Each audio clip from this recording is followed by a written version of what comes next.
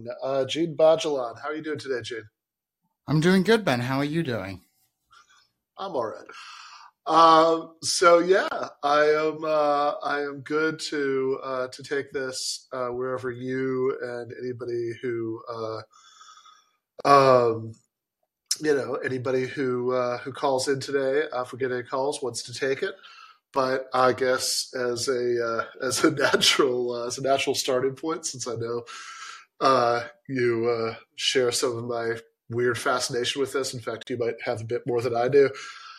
Did you get a chance to take a look at my at the essay today or the debate on Wednesday about MAGA communism? Yeah, I had a look at the essay today, and I dipped in to see you and Stefan discussing it. I have actually scrupulously avoided watching the debate because, as you well know, Ben, my feelings on debate are quite different from you. I often think that, I'm willing to be proven wrong in specific instances. I often think debate often comes down to aesthetics and who's good at looking good in a particular situation.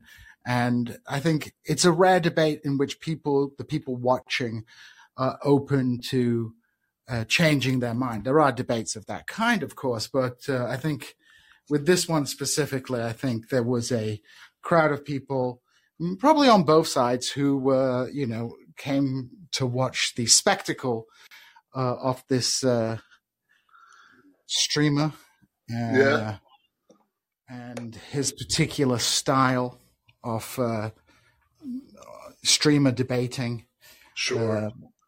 and wanted to see their avatar online kick some ass out of Ben Burgess because you're known for your debating. Yeah, I think that there's some truth to that, both about this core sort of specific instance and in general, right? Like, I think that um, I guess the one big thing I would push is that I think that this, and I did say in the essay, I think there are a couple of respects in which doing this particular debate, you know, I think there might be some value to it for reasons we could get into, but I do definitely acknowledge that it stretches the limits of the kind of case that I've made in places like my first book for the general value of doing debates for a couple reasons. I think it's kind of an edge case, but putting aside maybe this one for now, I mean, I think more generally, I do think there's some truth to that, but I guess one thing I would point out is that it's a truth that applies to persuasion in general, right? To arguments in general. That if you're, if all you're doing is exchanging essays in the pages of a journal, right? It's still the case that that rhetorical talent counts for a lot. And is going to have a big impact on a lot of readers. I mean, look, we're not argument assessing robots, right? I mean, we're a narrative species. That those things are going to have some impact on us inevitably. I think, right? In fact, I think, you can sort of bemoan that, or you can sort of accept it and run with it, but I do think that that's inevitable, right? And I think there's a sort of I think there are some advantages to I think there are some advantages to doing written over verbal exchanges, as you've kind of said before. I think that's like undeniably true, but I would also point out that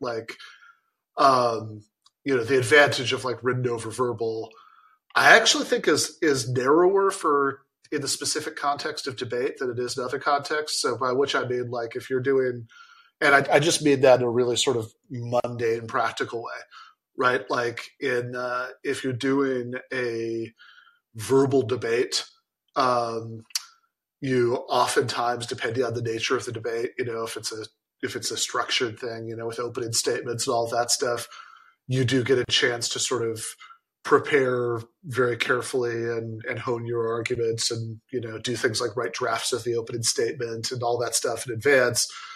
Um, so it's like a somewhat narrower gap between that and written exchange. Whereas I think like the I think gap between doing a podcast and writing an article is like much bigger. yeah, I mean, I don't want to say there's no utility to debate at all, but I have come to see a lot of the streaming debate culture as somewhat of a degenerated form of debate, in which you have a bunch of guys. I mean, obviously not in your case, but in general, you have a bunch of guys, and it's usually guys. I'm also not a streamer, and you're not a streamer, exactly, but you have a bunch of people arguing different sides of an argument. Sometimes we might agree with one side, or sometimes we might disagree with one side, but generally with a kind of poor comprehension of the topics in which they're debating. That, it's not about credentials per se or anything like that, but rather you have people debating a vast number of topics,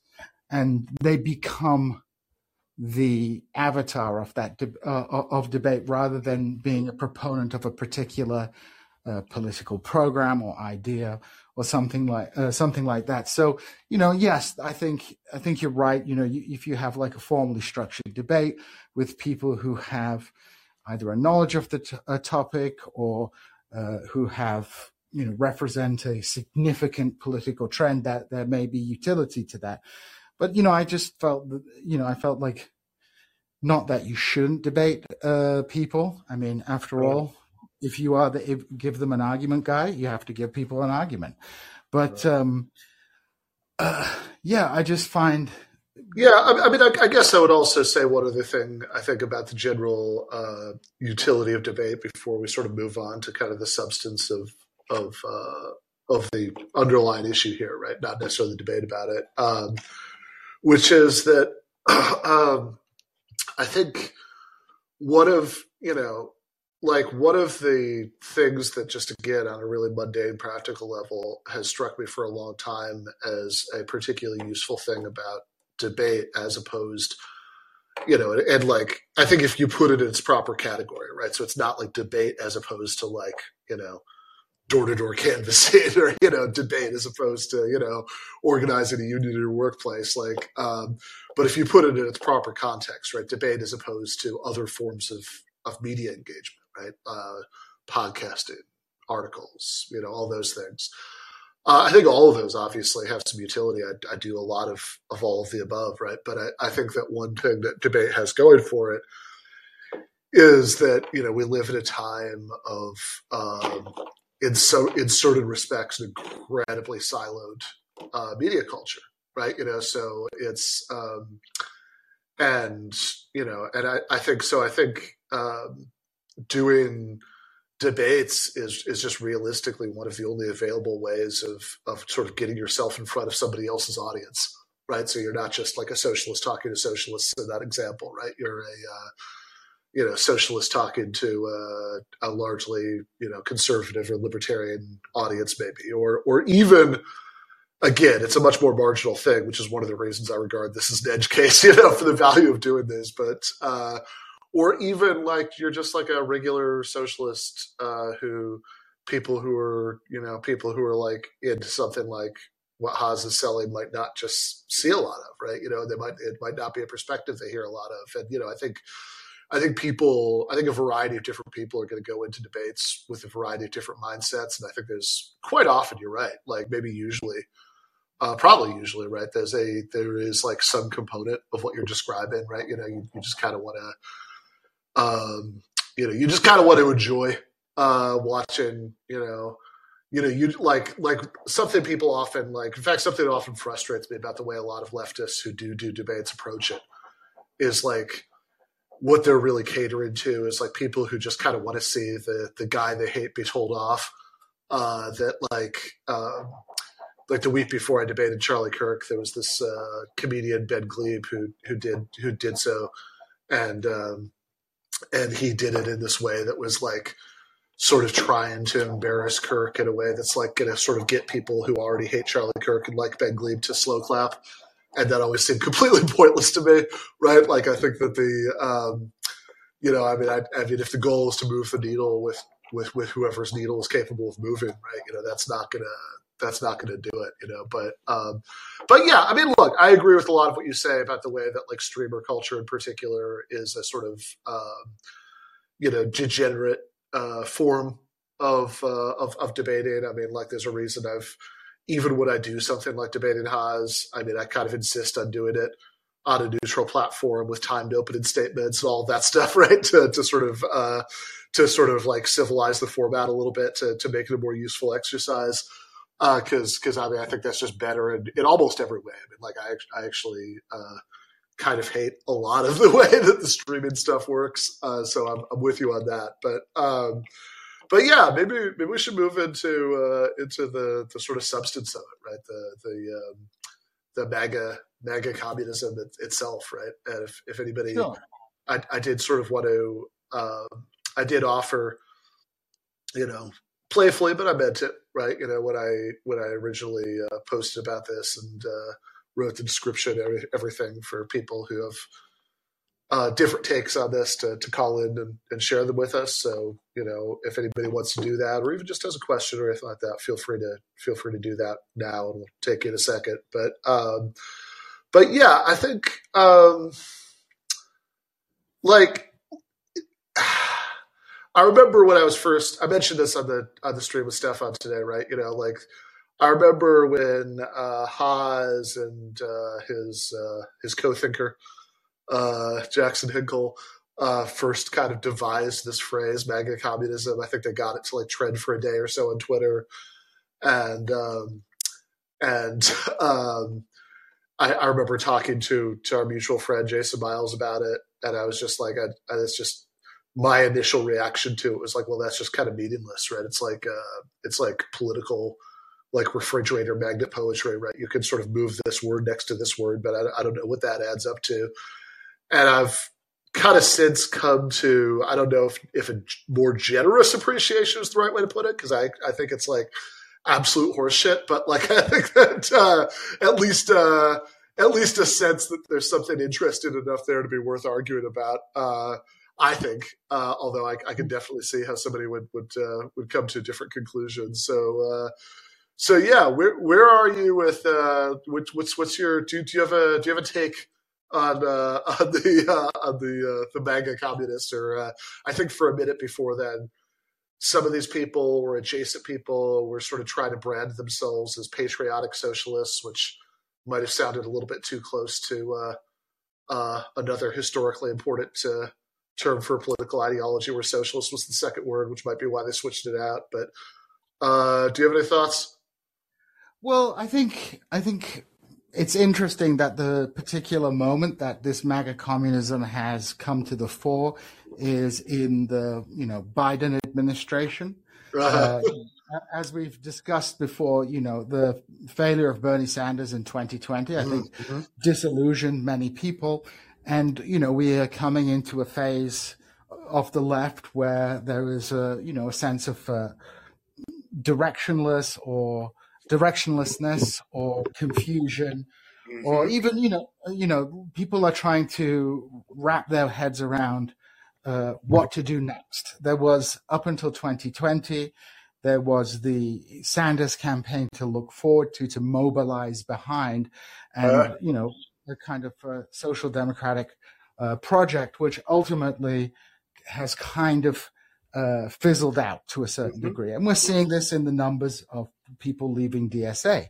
So I think you have, I think the biggest response will be depoliticization. I think a lot of people will just leave politics. But the other responses, and we've seen this historically with the collapse of the New Left, is a kind of degeneration into, different forms of sectarianism. And because, there's no more Soviet Union and there's no historical link for these people to those socialist movements, we're getting a similar response in the formation of all these strange sectarian groups. But it is a kind of degenerated form, first time tragedy, second time in farce. So it's, first time tragedy, Well, first time fast and second time meme fast. So we're coming into this kind of period of dissolution for the left. And I think MAGA communism just kind of reflects that. I think more specifically, it perhaps reflects something going on within the quote unquote Marxist-Leninist trend of the left. You know, these guys were very much into, taking over the Communist Party USA, that big political project. Which is fucking interesting too, because it's like, for anybody who really knows their all the different flavors of marginal political weirdos, this is actually sort of an attempt to do to the Communist Party what was successfully done, I think like a year or two to the Libertarian Party. That there's something called I think it's like the Mises Caucus, von Mises Caucus, yeah. Which is a very which is like a sort of weirdly Trump flavored kind of libertarianism. It's like a very, it's like a sort of very aggressive about culture war stuff and very like, weirdly populisty and, whatever. So anyway, I find that really interesting that both the, and it's like a weird thing to have happen too, right? That to have like a minor party be taken over by some sort of rhetorical or ideological spillover from a major party, and it sort of seems like I don't know enough about the internal politics of the CPUSA to know how successful it is, but it seems like what the Hazians are trying to do is the same thing in the CP. Yeah, I think when you look at the broad range of Marxist-Leninists, a lot of self-described Marxist-Leninists have the same historical touchstones as people like Has. They're pro-Stalin. They pro DPK. They are.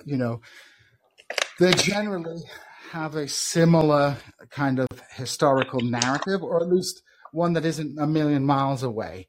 The key difference is, I think, the mainstream Marxist-Leninists tend to be, I hesitate to use the word, but they're kind of woke in the sense that they're often very pro-trans rights. They often have a kind of third worldism that elevates minorities and the developing world. The kind of MAGA communists have a similar thing, but they specifically come down on a kind of cultural conservatism. If we go back to where we first all heard of Has was, or at least when I first heard of him, was his debate with Assetar Bear.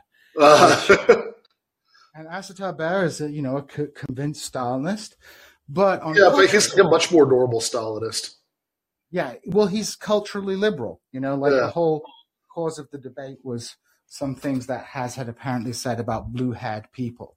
So this kind of combines a particular third worldism to a certain extent, but more specifically adopts a strong stance of cultural conservatism, which again can draw on the third worldist politics, because, in many third world societies, one of the critiques coming from conservative factions in the third world is a kind of cultural anti-imperialism, which rejects, the rights of various sexual minorities or different lifestyles. So they can draw on a kind of third worldist narrative, and it combines it with a kind of similar kind of narrative regarding American politics, that there is this proletarian, which, despite all the Marxian rhetoric, is ultimately envisaged in cultural terms, which are, like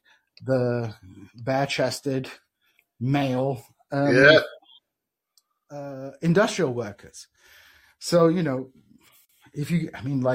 notion that a barista isn't working class seems a bit strange, especially because if you go back to Marx, if my memory serves correctly, he specifically gives the example of a cook in a hotel, as an element of the working class. I think if we're generous to the Has faction, the MAGA communists, they are perhaps correct in arguing that there are more important sections of the working class in terms of their ability strategic location, whatever. Sure. But for example, if it's about producing something, what's the difference between a barista and a truck driver?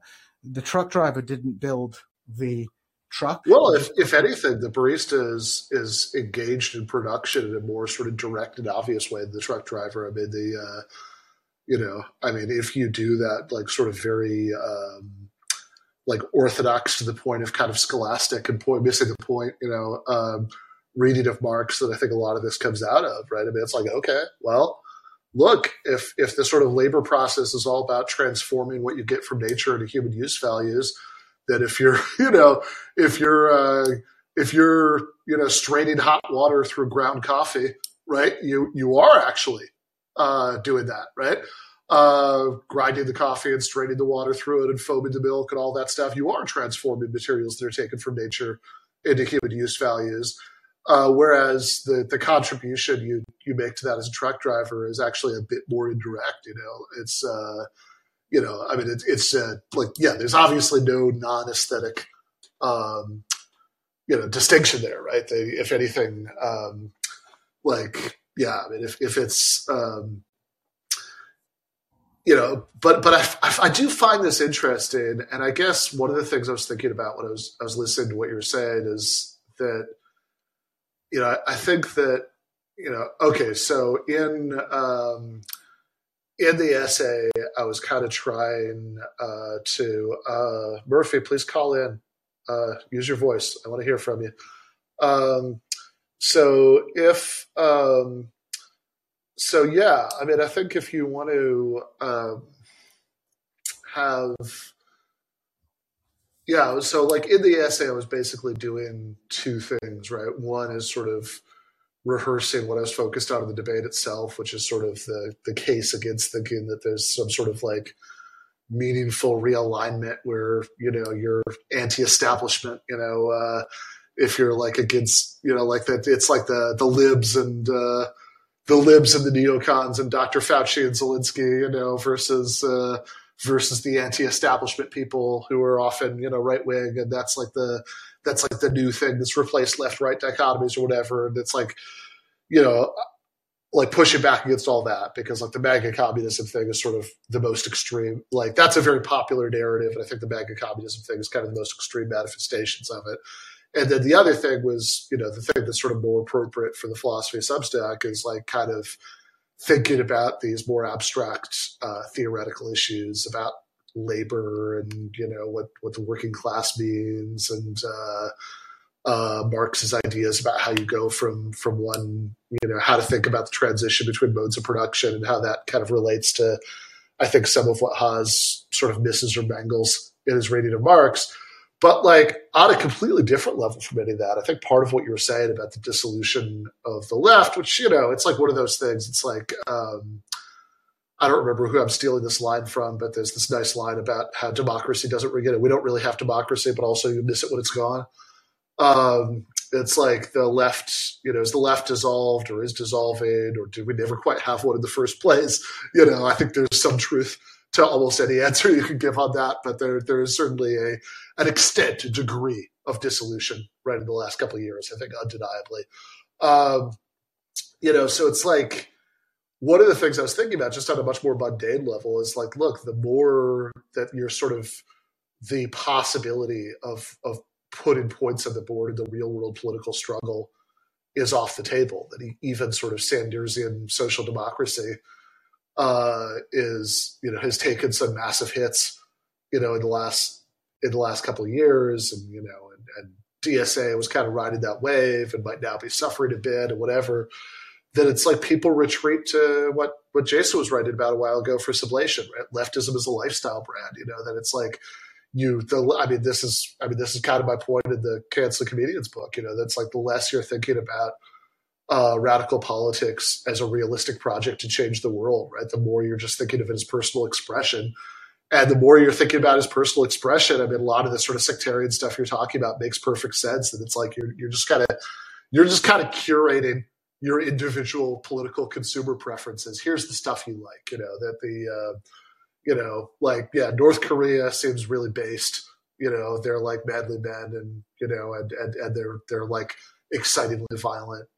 But like Trump also seems kind of based, and I don't know, Starbucks baristas, kind of seem like queers to you, and all that stuff, right? It's like all of that stuff is just kind of it's consumer preferences, right? You're getting away from the idea that politics is about what you do to get what we do together, and you're just like, I'm gonna assemble my little communism.com dating profile. Here are all of my likes and dislikes. It's a coping mechanism, because the reality is very depressing at the end of the day. You can externalize your hopes to a foreign country. You can invert the prevailing morality or the prevailing heroes in the mainstream media and turn them into villains. And you can just, have like a kind of view of the world, which, it feels radical, right? Yeah. It feels radical. And to a certain extent, it is, like MAGA communism is the inevitable outcome of the kind of hegemony of progressive liberalism, at least in left-wing circles, right? Mm-hmm. It's, people want to, there's a desire to go against the prevailing order, and the prevailing moral order is one which is a tone which is set by progressive liberalism. And more broadly, it's a political discussion that is, defined by the fight between progressive liberalism represented in the Democrats and conservative liberalism represented by the Republicans. And thus our right. Politics on the left, instead of becoming independent from this sort of dichotomy of left-right in the mainstream sense, becomes kind of a pale echo of it. So, amongst the Marxist-Leninists, it seems to me that the big fights that they're having really come down to a culture war, and a culture war that mirrors that which is taking place on a national level between Republicans and Democrats. So, instead of, I think there's a lot of truth there. I mean, I think that it's like, when I was sort of critiquing all of the stuff that was bothering me, that I was critiquing in Canceling Comedians, right? I mean, it's like a lot of what I was kind of seeing, and a lot of what was bugging me was, and this is kind of funny to think about, because this is like actually at a time when the American left, such as it is, was doing a little bit better than it is right now, but was people who would sort of confuse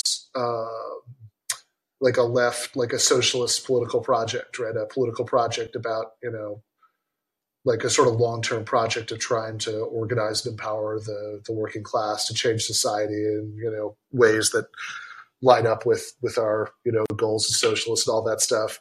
That like people confusing that with the sort of day-to-day, like, the day-to-day warfare between Team Red and Team Blue in the culture war. And thus, like, because it's like, look, if the people that you really hate are conservatives, and, fair enough, right?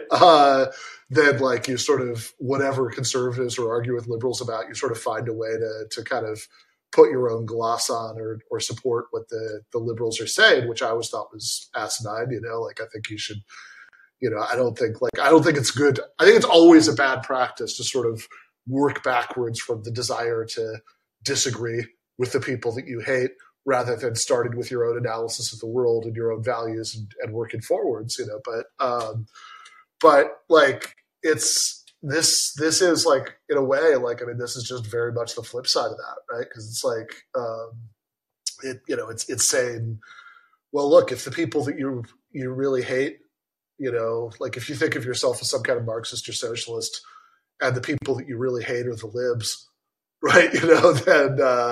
Then like how can I put a Marxist or socialist gloss on owning the libs as thoroughly as possible?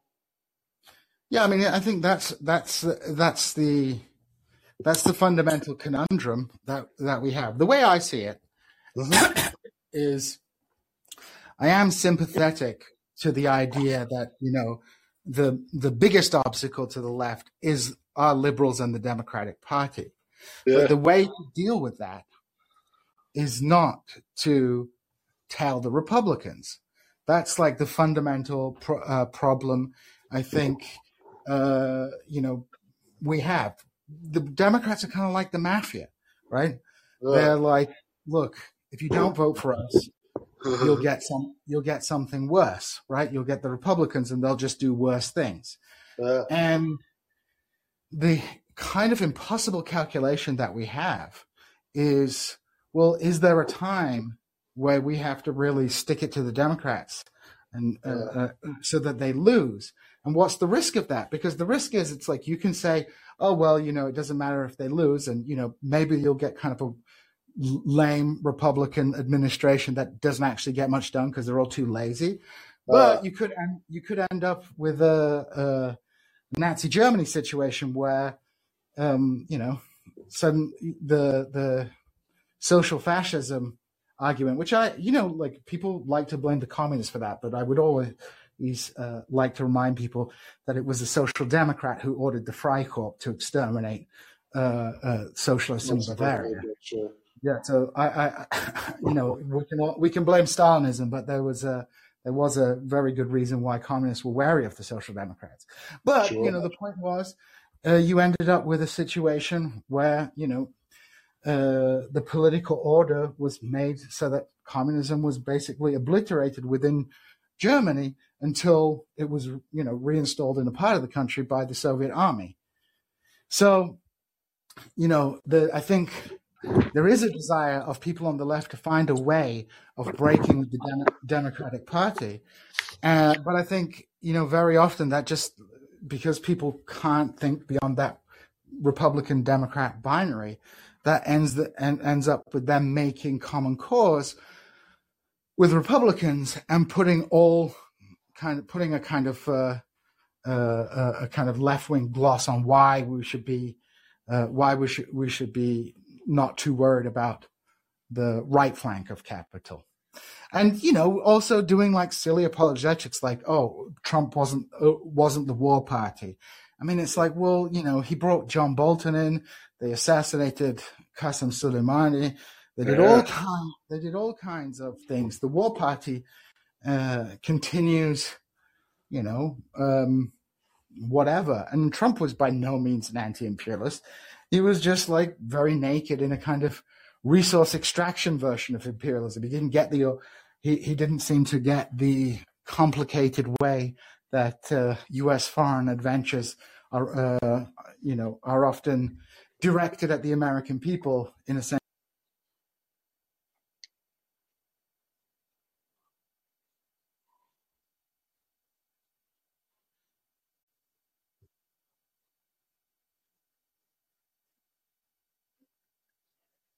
So I think MAGA communism is a kind of low symptom of a kind of desire on some parts of the left to be able to break with the Democratic Party. But what they just do in the end is end up tailing the Republican Party.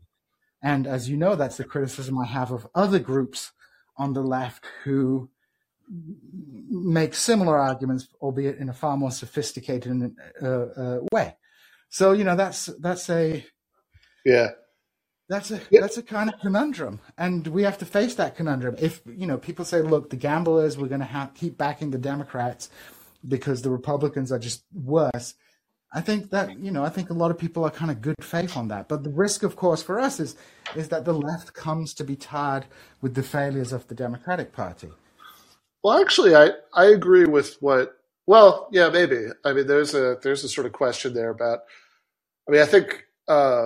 I guess my two thoughts about this are, one, I think part of the problem is that everybody, on the left, certainly, although this is not just a problem of the left, if anything, I think this is kind of the left just sort of being tainted by some much larger facts about American political culture, but like, is trained to be so ultra moralistic about this stuff that it's like everything is always about like who you're rooting for and who you're condemning. And so it's like the same thing with like people's reaction to the war in Ukraine, right? That it's like you have to have, it's like any discussion that goes beyond, right? Like, that goes beyond like a moral approval of one side and moral condemnation of the other, that like you're sort of suggesting any policy on any grounds other that don't just reduce to those. I think a lot of people just kind of can't compute that it's well, you're saying like a different, Western policy might have a different impact. Oh, so you're saying that it's not really Russia's fault that they did that? It's like, no, I'm not saying that, right? I'm saying this other thing. It's like similarly, I think here with a lot of the election stuff, right? It's like everybody wants to have a sort of this like very clean moral stance on this stuff. So you end up having this incredibly stupid argument that between like people on the one hand who, even leaving MAGA communists out of it, right? Even just kind of restricted ourselves to a saner, spectrum of left opinion. People who will either say like there's literally no difference between Democrats and Republicans, and like really insist on that, or people who say the Republicans are going to do fascism. There'll be like death camps, and if you don't vote for Democrats, you're pro-fascist or whatever, right? And it's just like the dumbest terms to conduct this argument on. And I do wonder if there are, more mature models that we can emulate from elsewhere, right? I mean, like I think about like the, French socialists and communists who will be like very clear about the fact that like if it's a Macron-Le Pen runoff, that like they're like very clear about their hatred of Macron, but they'll still be like, yeah, I mean, whatever. I mean, we'll still hold our noses and do it. So that's one thought. But then my other thought is like, I remember Michael Brooks said something interesting about this once, which is that it's like, yeah, I can imagine circumstances under which it would totally be worth taking that gamble that you're talking about, right? That it's like, yeah, high risk but high reward, right? That makes sense. That you take a high risk but high reward gamble, but it's like it's just part of the problems right now. The left is so weak and marginal that it's a little bit tricky to see what the reward looks like anytime soon. I mean, exactly. I mean, I'm not pretending that I have any particular solutions to the question. But I think there is like this kind of conundrum that we have to like look at in a kind of clear-eyed way and be clear about what we're doing, right? We're not, voting defensively to keep Trump out of office is not laying the foundations for socialism. It's a defensive maneuver, right? Right. It is a sign of our defeat. Not a sign of any strength. And as you say, like the left is so, unimportant, at least in at least in electoral politics, but probably, in politics in general, we just don't have a capability to do a Ross Perot and swing an election. And ultimately, the game that the liberals play is a kind of guilt game. Right? It's the same game that they play with the Ukraine, which is that they weaponize your empathy in order to say, well, if you don't do this, the Republicans will do all these kind of crazy, terrible things.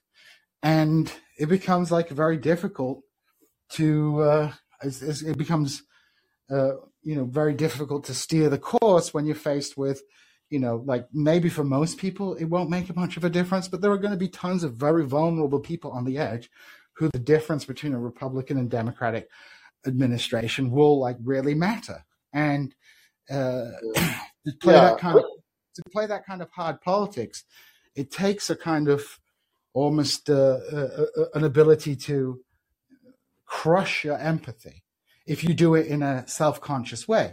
Of course, the alternative way is to just create a fantastical narrative about how everything will be fine. But that's like a lot easier to do than then say, okay, well, this is a high risk, high reward situation, and people might get crushed, but it's for the greater good. That is a kind of inhumane calculation one has to make. Yeah, that's true. All right, I do have a couple calls, so I want to see if I can ideally take both of them before we can knock off for the day. Casey, what's on your mind? Hey, can you hear me? I can. Great. First off, I really enjoyed your debate with Haas. I think you did a great job, and I appreciate the article that you wrote today. Something that came up during the debate that's been on my mind a little bit is Marx's definition of the working class workers. Yep. And so something that I maybe didn't get addressed in the article that I want to hear your thoughts on. Sure. Where public sector unions and workers kind of come into the picture. I know, Marx talks about capital, workers, selling their labor to capitalists.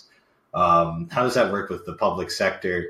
I personally feel like it has something to do with where you are in the relationship with means of production, but curious to hear both of your thoughts. Yeah, I mean, this is actually kind of an interesting question for me since a couple days ago, I still work as an adjunct at Rutgers University. I still teach. I still teach usually one this semester. It's actually two, but it's two sections of the same class, and it's obviously not the majority of what I do. Right, all this other stuff is the majority of what I do, but it is still something that I do, and it's still left media doesn't pay much, right? So it's still a big part of the income stream. Obviously, since I live in Baja California, it's online. But because I do still do that, a few days ago, I think, I don't remember exactly, I actually voted in a strike authorization vote for my union at Rutgers. So I might very soon be on strike against the state of New Jersey, right? Rutgers is a public university. And I would be, I certainly see that as a sort of, as part and parcel of the sort of general class struggle, like anything else, certainly, like the teacher strikes in Chicago were very important and valuable and all that stuff. So yeah, I think, I think there's an interesting question there because certainly Marx's analysis of capital is like very overwhelmingly focused on like private for-profit companies. But I think that it's on the face of it, I think it's reasonable to sort of apply these analytical categories to anybody who's has no realistic economic option except for to sell their labor power, right? Their working time to an employer, and maybe whether that employer is public or private sector is beside the point. Although also I do want to acknowledge that there are some like big complicated debates here. I don't necessarily have super well worked out thoughts about like, okay, so does that mean was the Soviet Union like some form of statified capitalism? Because there was still you still needed a job, right, to get by, and you were, selling your labor to the state and whatever. So there are interesting questions there that I don't know that I have like super well developed thoughts about. But I think my impulse is the same as yours.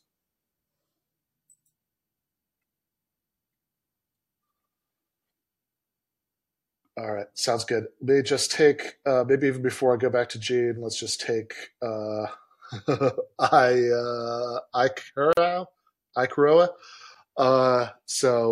Make sure we get in this other call before we go.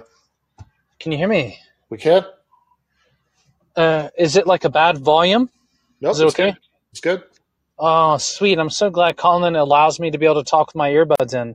Some things I do when I got the earbuds in, they can't hear. So it's good. I'm just realizing that just now, and I've been on Colin for a little while. So what's the what can we glean from all this? What is this? What are we trying to go? MAGA communism? What does that mean? MAGA communism? What does it mean? Yeah. So I linked in the description for this this the essay that I wrote about it, where obviously I go into much more detail. And if you follow the link in there, you can watch. Well, if you follow the links in there, you can either read the guy I'm criticizing, this streamer Haas. You could read his very long essay explaining what he means by it, or you can watch his debate with me about it. But yeah, it's this sort of weird, it's this kind of weird and marginal view that there's, like the sort of most minimalistic and plausible sounding version of it is like, communists, right? Which I also think it's a little bit silly to use the C word in 2023. Like that always, my grumpy joke about that is always that it's like calling yourself a communist in 2023. Decades after the dissolution of the Soviet Union, et cetera, is just kind of a way of saying that you think socialism sounds better on vinyl. But, but the communists will sort of have better luck, sort of spreading their message among, what they would call the MAGA movement, because that's like the anti-establishment or counter-hegemonic. I think it's such an interesting topic, and I wish that you weren't leaving or whatever. I wish that I didn't have to hurry up and say what I want to say. Well, why don't you just say it, and we'll do. I don't want to keep Jane too much longer, but let's just do a couple minutes on it right now. What are you thinking? Well, I'm 36, going on 37-year-old male from the States, and I got a lot to say on this because I've gone through being a working, dying middle class, working class kind of guy, and being a poor dude. I feel like also being quite perceptive and amongst the people amongst me, I've been quite intellectual. But I've tended towards the extreme because of my radicalism. So I've always been radical, and I want to just stress that the radical to me, radical to a lot of people prior to the how they took that word in the mainstream and turned it into something wrong was actually a good thing. Like Free Radicals or whatever, the band in the 90s. In the 90s I grew up, I was born in 86, and radicalism back when I was younger was just a normal word that meant like you're radical, you're against the establishment, you're for new ways. And then as I got older, I realized the definition means getting to the root cause of what the problem is rather than trying to solve it from trying to treat the symptoms. So radical to me meant like almost a holistic thing across the sociological landscape, applied to the sociological landscape. If that makes any sense. Sort of a radical, getting to the root of the issues of the hierarchy, of the usury. Uh-huh. And so I naturally gravitated towards extreme political views because those were typically the ones we're taught to fear, to hate, to vilify. Fascism, communism, this stuff. And I just saw so many things that were more similar with them, with those radical or extreme views, than with the norm, with the consumer capitalist idea. And so I never stopped being radical. I never stopped being in that way where I want there to be, I understand things have a source problem. And so I understand why a lot of leftists actually would be better off to try to appeal to the conservatives because there's so many more poor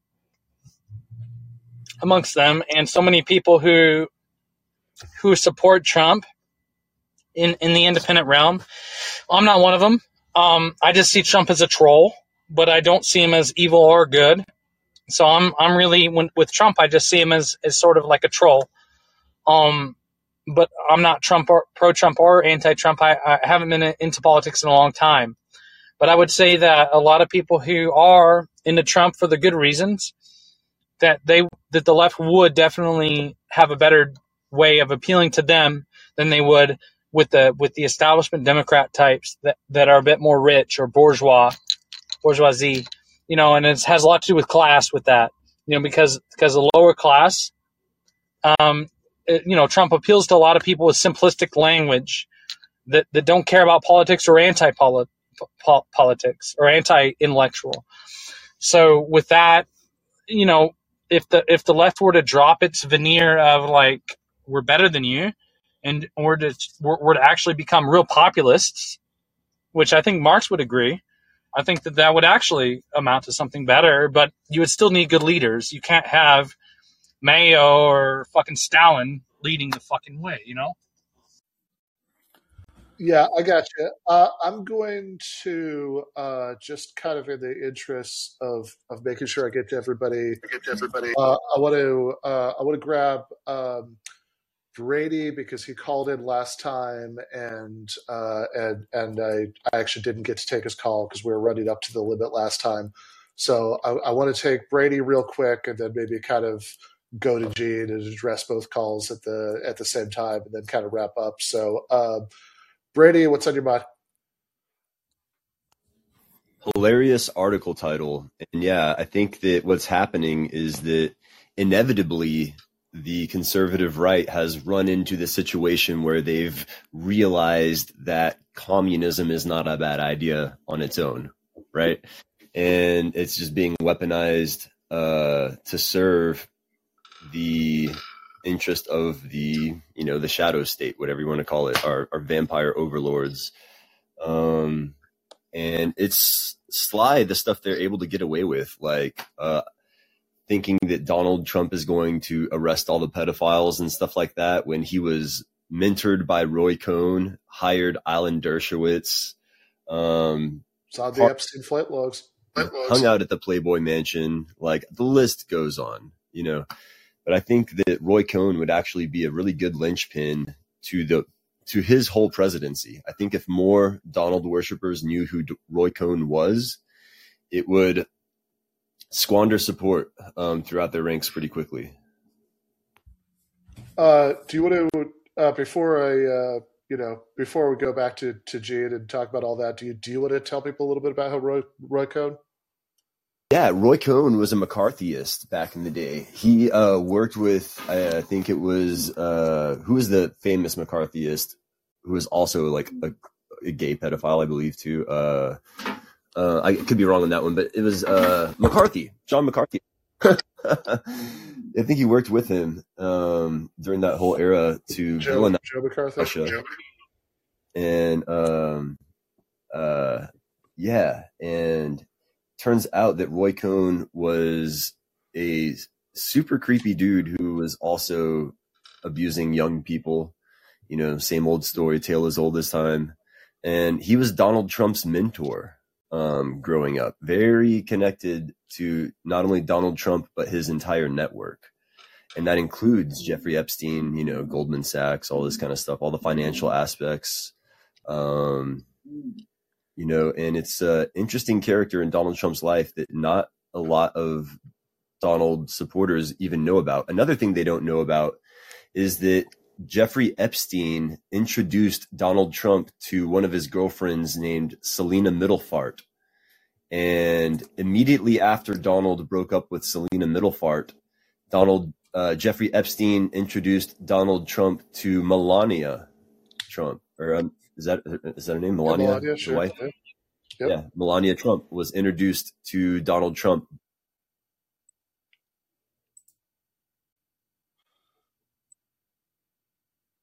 That is really interesting. That I certainly didn't know. I would. So yeah, I'm just gonna throw back to because we're already verging on an hour here. So I guess I have a couple thoughts primarily about the first call, but first I want to go back to our guest. Djene, is there anything you want to throw in on either of those calls? Yeah, I would say, if you're living in a conservative area, working class people are generally, amenable to Donald Trump. And if you live in, a more liberal area in a city, the working class is more aligned with the Democratic Party. I think the fundamental problem is that the American working class has no independent politics and rather is siloed largely along cultural lines into the Republican and the Democratic Party. And with that in mind, if you want to build an independent working class politics, that will inevitably require you to interact with people who come from, socially conservative regions, people who, maybe vote Republican because of cultural issues, and try and persuade them. I don't think that is a bad idea. I do think there are some elements on the left that are very moralistic in the sense that, they say, well, these people deserve it. I mean, even if you think that, you can't build a working class politics without them. So, whether they deserve it or not is beside the point. The most extreme example is like, not that this is the left, but is people on MSNBC. It was Joy Behar, I think, who said that the people in East Palestine deserved it because they voted for Trump, which is kind of sociopathic as well. And as I think, and I think people in these regions supported Trump as well, because he also went against the conservative establishment that runs their towns, that runs their cities, the Chamber of Commerce and those kind of people. That became the vehicle to register their disapproval with establishment Republicans as well as the Democratic Party, right? So, there's a lot of political energy and frustration. The question is about channeling it. And of course, I live in a predominantly conservative region. That means talking to conservative people. That means, listening to people. That doesn't mean you have to agree with everything they say, but, treat people with kind of respect, and don't be afraid to tell them when you think that they're wrong, but, don't. Exactly. You don't have to be a kind of self-righteous asshole, because nobody likes self-righteous assholes. At the end of the day, it is like the self-righteous liberal is just a kind of version of your traditional Christian moralist, right? It's just that they have a secularized set of moral values that they kind of do people down with. I think that's not just true of liberals, it's true of conservatives and the conservative middle class in these places, who will say, well, these people are all just smoking crack and they're all just, stupid, and they don't work hard and they just want to have benefits and things like that. So I think building an independent working class politics invariably will mean you need to interact with people who were Trump supporters. And I think that should be uncontroversial. Yeah. That's for Roy Cohn. Absolutely. I do know about Ron Cohen, but I don't think it makes any difference whatsoever because people aren't supporting these people because of who they are. Nobody cares really about who they are. They're supporting the image of them as a kind of political avatar. And so, I mean, in some ways, I guess going to the second, anything about them, is not.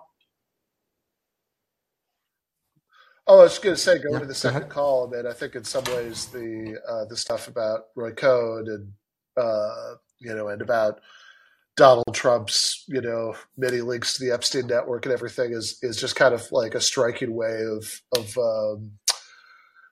it's like the sort of absurdity of MAGA communism, which again, MAGA communism is sort of the most extreme manifestation of these pretty widespread realignment narratives that it's a lot of what somebody like Jimmy Dore peddles, or people who I like more than I like him peddle, is some version of this realignment narrative that it's these Republican politicians, like Trump and, Josh Hawley and, whoever are actually anti-establishment, enemies of the military industrial complex and enemies of corporate America and whatever. It's the thing that's nonsensical about that is it's a sort of more extreme version of the nonsensicalness of that. If you think about the QAnon thing that Trump is trying to secretly go after all the pedophiles, when it's like, come on, I mean, the guy, it's like, yeah, he, it's the good Tsar narrative, like it's his advisors. It's the good Tsar. He loves us deep down, but there are these despicable advisors around him who are misleading him. And if only he knew, you know what I mean? Yeah, totally. Right. It's like, it's like the same thing with Haas at the debate saying that Trump's foreign policy isn't his fault because he's just a meme guy. Right. They have same thing with Obama supporters. Yeah, absolutely. It's like, oh, what, you think one president can change the whole direction of America's wars? What are you, a Green Lanternist? Absolutely, right? So it's like, the absurdity of thinking that the guy who was friends with Jeffrey Epstein was going to go after the pedophiles is not unlike the absurdity of thinking that Donald Trump was an anti-war populist. But yeah, I mean, going to the first call, like actually, so I want to just, Antonio in the chat says something that's really important that I kind of meant to say earlier, but I didn't get a chance to, which is MAGA communism does not equal appealing to people in the MAGA movement. I don't think there would be much objection to it if that were the case. In other words, it's like what I was starting to say to the first caller is like when Haas will sort of try to present what he means by MAGA communism in the most sort of reasonable and unobjectionable light, he'll say like, oh, I just think that, you've better luck appealing to these people. And it's like, well, if that were all it was, I think it would still be somewhat wrong, right? But it's not. It wouldn't be nearly as objectionable. I mean, I would point out to the first caller that overall Biden voters in 2020 still skewed lower income on average, right, than Trump voters, which I think has a lot to do with racial voting patterns and other things, but also the fact that what very little organized working class exists in this country, which is not a very big chunk of it, is in a deep defensive crouch. So they're obviously, attached at the hip to the Democrats for that reason. And there are a few other reasons too, but, so it's like, I think oftentimes people get this twisted. It's like, no, I mean, if you sort of think of a typical MAGA, Biden supporter as like a, cappuccino swilling NPR listener. And, then you think about like poor people at Trump rallies or whatever. It's like, I think you do have a somewhat distorted picture of the statistical realities. But that said, look, I mean, I think what you said, Djene, is exactly right. Like, I mean, obviously, look, the overwhelming majority of Americans are the working class. So of course the majority of Trump voters are going to be, because the majority of everybody is, right? It's like that, like Trump voters are like almost half the people who voted. So it's like, of course, there are going to be tens of millions of working class people in there. And you are absolutely going to have to talk to them and appeal to them. I just think, my objection to Haas is like, I don't think you should insult their intelligence or like lie to them, right? I think you're essentially lying to them if you say, "Oh, I'm a MAGA communist," right? It's like as if like MAGA and like pro-worker anti-imperialist politics were compatible. It's like they're clearly not compatible, right? It's like I think that's compatible with what you're saying, right? That it's like the way you should talk to people who are ordinary conservatives. I'm not talking about, like if you ever get a chance to argue with Ben Shapiro or whatever. I mean, like ordinary working class people who vote Republican, who have culturally conservative views or whatever. I think the way you should approach, I mean, that is frankly what I tried to model when I was on Rogan, right? Which is like, you should just like, try to be friendly and emphasize the things that you think will appeal most to them, and be honest about areas of genuine disagreement, and but just don't be a dick about it, right? I think that's I think that's really good advice, right? I think that's absolutely what people should do, right? I just think that it's again, I think it should come from a place of honesty. But look, ultimately, if we were going to achieve even very moderate social democratic reforms in the United States, never mind like workers' control of the means of production, like we would have to very fundamentally realign American politics, right? I mean, like it would have to be like just in terms of pure numbers. I mean, if you think about the number of obstacles to meaningful change in the American system, I mean, I'm not sure you'd be able to achieve social democracy in America without like really possibly pretty deep constitutional reform. Like I don't, like, I don't know that, like, giving the Supreme Court veto power over everything and all of the sort of obstacles that are built into federalism and everything, it's like, I think even in social democratic terms, I think those are much bigger obstacles to meaningful change than I think a lot of people realize. And if there was ever going to be a point, as impossible as it feels to think about this right now, in a period of defeats, but if there was ever going to be a point where we actually did overcome those obstacles, I think it would only be by building a movement of like a very large majority of the public.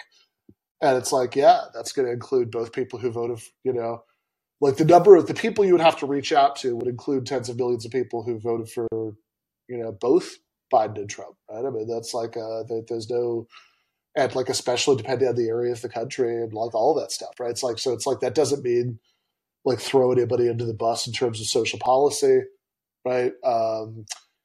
In fact, I think that's stupid anyway, because I think there's actually a bigger majority in America than people realize for, broadly socially liberal policies. But like but I think it does mean that you can't sort of do culture war. You can't see everybody who, listens to different media or votes for different candidates as your enemy, right? I mean, it's like even the Amazon organizing victory in Staten Island. I mean, like Justine Medina, who's like also a card-carrying Communist Party member, I believe, who was like one of the main organizers for the Staten Island Drive, right? Said like, what if one of the organizers who actually, like, one of the workers who signed the most people up to the union was this guy, Uncle Pat, who's like an Italian-American Trump supporter. And it's like, obviously it's not Justine's politics. Obviously it's not Chris Small's politics, but like, yeah, you're going to have to reach some of those people, right? Like, I don't think that's deniable at all. I just think you have to, and like, whatever, like, you also just can't, like, if you're just like siding with them, it's like, one, that's wrong in principle because you'd be throwing people under the bus, but also two, like, what, you're just going to alienate the even larger number of working class people who aren't conservatives or who aren't Trumpists, right? So it's like, yeah, I all of which is just to say I'd very strongly co-sign everything you said about sort of how to approach people. Like, I don't think people realize. I don't think people realize how, like, how hard this is, how hard it would be if you wanted to like really repolarize American politics on class war lines, and how many people you'd have to appeal to. And I certainly don't have a magical formula in my back pocket for how to do it, but I think everything you said has definitely got to be part of it. All right. We ready to wrap up for today? Sure. All right. Thanks for having me. Always, man. Always really good to have you. So yeah, people should be watching the show on which Djene is part of the regular crew. The This is Revolution. And what a remind me, you guys go on so many nights a week. I don't remember what all of them are. Yeah, we're on Tuesdays, Wednesdays, Thursdays, and Saturdays, and whenever else Jason feels like going on. We may be having a White Guy Wednesday this week. So White Guy Wednesday, okay, yeah. So do you get to participate in White Guy Wednesday, or is TIR policy the Kurds or PSC? I do. No, I participate. I orchestrate White Guy Wednesday. We're using I'm Islam. just curious. Okay, yeah. So this is an important question. Yes, White Guy Wednesday. All right. Coming at you. But yeah, check us out on TIR. Jason, Pascal, MT, me, Kuba, sometimes Vaughn, sometimes you. It's all action stations. Sounds good. All right. We have Kashama Sawant this week. Do you know what day? Thursday. She'll be coming on Thursday. So she'll be talking about what she's planning to do after the Seattle City Council, And we haven't told Pascal she's a trot yet, so we'll see how that goes. Gonna find out on air. Yeah. Okay. Fair enough. Well, that all sounds good. People should check that out. Thank you again, Djene. Thank you, everybody who called in. Left is